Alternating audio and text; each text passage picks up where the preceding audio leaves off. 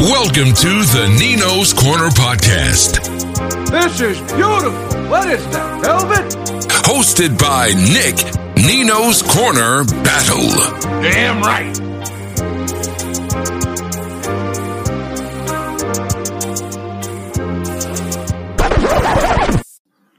What up, Peace Nick Battle, a.k.a. Nino's Corner, man. Wow. We are currently at, as of the end of the 1st of April, 5,113 deaths due to COVID-19, a.k.a. coronavirus. Over 215,000 cases here in America.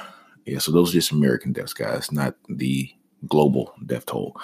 But wow, just how far we've come with this. Let's just keep it honest, guys.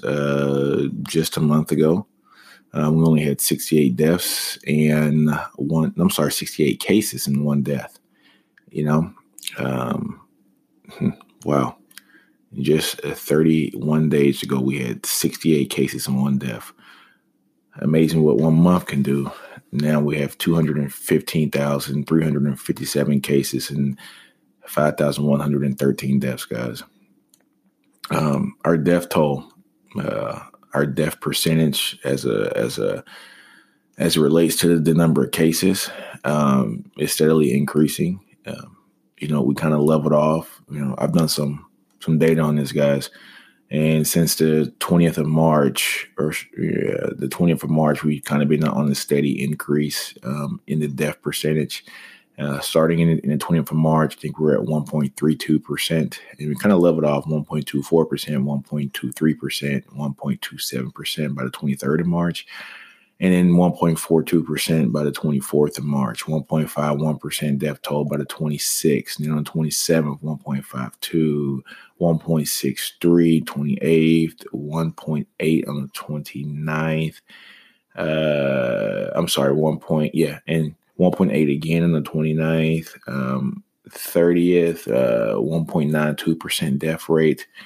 The 31st, 2.15% death rate, and now on April 1st, 2.37% death rate.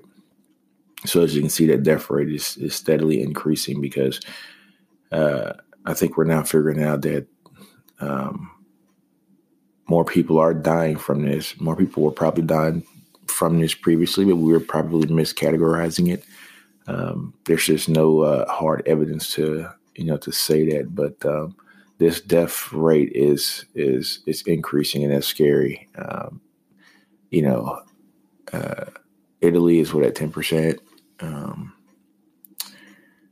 Spain's running around 4%. We were at 4% when it first started, but those numbers were so low. We didn't have the right amount of people being tested. We didn't know what the people were dying from. But guys, this is increasing. So this is a stay at home, guys. Stay at home, man. Only go out for essential things. If you got to go out and try to get some air, the thing that I do is either I drive in my car and roll the windows down, or I get on my bicycle and I ride on my bicycle because with that way I can kind of bob and weave. If people are walking down the street, I can either ride my bike on the sidewalk, and if people are coming at me, I can get on the street. So I'm still able to keep social distancing when it comes to people. Some things you're just going to have to be very careful with. You have to go to the grocery store sometimes, right? So we got to get food. We got to feed the family. Got to feed yourself. Just social distance as much as possible. Try to get in and get out. No perusing, things of that nature. Just get in and get out. But man, the kids. My kid is wound up tight here in the house, so I think I'm riding his bike too. But I try to not ride the bike with him as much because he's just 5, so he doesn't understand, either get on the sidewalk or get on the street. So we kind of ride around the block once or twice, just to keep it real simple. But we have a trampoline in the backyard, so my wife likes to take him out on the trampoline, which is great. I actually give him his school lessons, so he's still learning, and I think he's doing a little bit more than what he's supposed to be doing in school, so it's just great. I have them doing, addition and mathematics and things of that nature. So, yeah, just stay in if you can, guys. Stay in. If you have a job where you have to go, man, please be safe, man. Sanitize those hands.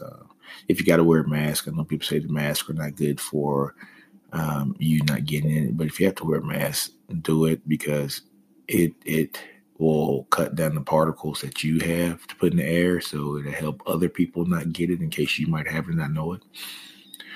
So, yeah, man, just all be safe and support the restaurants. And when I say support the restaurants, guys, I mean, like Grubhub, order out from your favorite restaurants, because those people have workers too. So those are folks who can't make a living anymore because they are not able to work. So hopefully this stimulus package will kick in and help those people out. But talking about restaurants, let's talk about the Texas Roadhouse. The CEO of Texas Roadhouse, Ken Taylor, sorry, I thought my son was up. He just decided to forego his salary until January and give his salary to his workers, and then also not accept dividends from his company. So amazing trait of a leader. I always say there's two things that a leader must do. There's two abilities that a leader must do to be a great leader, and that's be accountable. So accountability and responsibility, being very accountable for the people underneath him, because he knows that they need these funds to keep living and surviving. So kudos to Mr. Taylor from Texas Roadhouse, the CEO, for doing that for his employees. Yeah, man, but stay in, be safe, guys. On that note, guys, let's go to a small commercial break. And we're back, guys. So April 2nd is always a tough day for me, since 2017, or since 2018, actually. My grandmother was born on April 2nd. She'd have been 79 years old this year. She passed away on October 26, 2017. And the crazy thing about it, she passed away exactly 10 years after my grandfather passed away. And so we always kind of make a joke that my grandfather was like, hey, it's been 10 years too long. Lord, bring her upstairs with me. All right. So, so she passed away exactly 10 days to the day that my grandfather passed away. But in knowing that she would have been 79 years old this year, it just kind of got me thinking that, she was older. So, she was by herself because my grandfather passed away. And she was going to need some different things, to survive, food and, and things of that nature. She loves to go to church. She's very social before she passed away. And so she was one of the ones that would have been at a high risk to get this virus because of her age, one thing. And she had a couple of heart problems, also heart murmurs and holes in her heart when she was younger. So she had a bunch of heart surgeries. So her system, her immune system and things of that nature wasn't the strongest. So she would have been one of these ones that were at high risk. So I just want to encourage people to understand and realize that the older generation are the ones that, well, it's not just the older generation. Everybody's getting this virus, but the older generation is more susceptible to get this virus. And they are still, if I'm not mistaken, the majority of the deaths that are happening with this virus. So when you go to the grocery store, please don't hoard everything, guys. Just get enough for yourself. There are people who need these items. I had to go to Target yesterday to get a few groceries and some things for the house. And it was sad to go down. I have a 5-year-old kid, so I go down the baby aisle. He still uses baby lotion, right? So I go down the baby aisle, and all the baby wipes are gone, right? So, and I know that this is not just from people who have babies. This is from people taking baby wipes because there's no toilet paper, all right? Guys, what about the people who have babies who need baby wipes? Like, we are damaging and doing things that are going to potentially harm other people here because we are being selfish. We're panicking. I mean, we should, in some sense, panic and know that we don't. know what's going to go on. However, you got to look out for the next person also. What about those older people who don't have a time and don't have the energy to get out? What about those older people who don't have cars? What about those older people whose kids might be living in another state or another city and they can't get out and they don't have a vehicle? They don't drive really well. They can't afford to get a taxi driver to go take them somewhere, or, who wants to get a taxi driver now? They don't have friends that are able to come pick them up and go get them things. We're just taking all that stuff from them. So I encourage you guys, if you have older neighbors or family members, give them a call. Ask them if they need anything. Go out and get it. Sit it in front of their driveway or in front of the door. Get back in your car. Call them and say, come outside. Your things are sitting in front of your door. Watch them get it and bring it in the house and wave at them. Help them out. This is a time where, yes, we're scared. We're all scared. But this is a time where we need to help each other. My wife said this a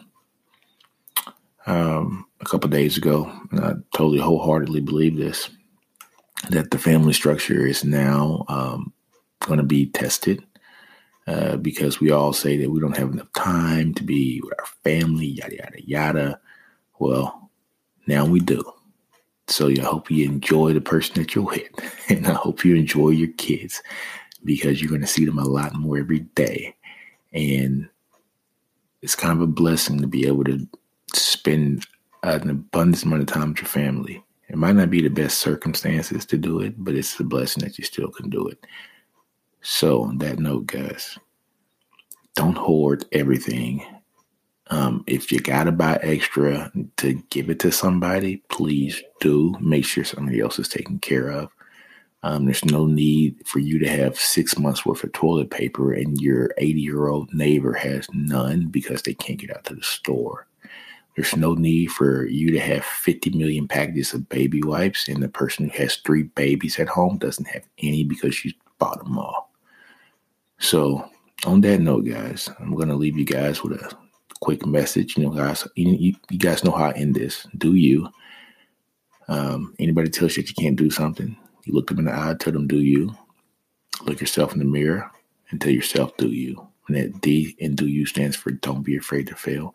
That O stands for outgrow your environment. And that U stands for understand your brilliance. Man, we're all great at something.